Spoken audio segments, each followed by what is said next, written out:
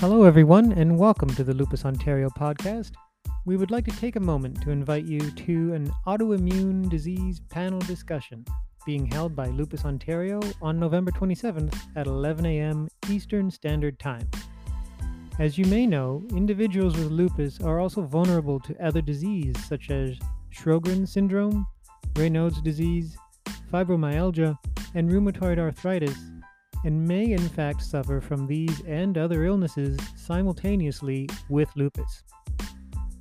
If you would like to learn more about some of these overlapping diseases, please join Lupus Ontario, the Sjogren's Society of Canada, the Raynaud's Association of America, Fibromyalgia London, and the Arthritis Society Saturday, November 27th at 11 a.m. Eastern.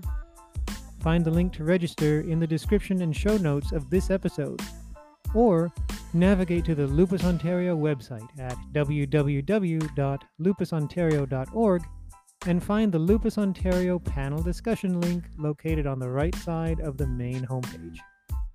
Registration is required in advance in order to attend. See you all on November 27th.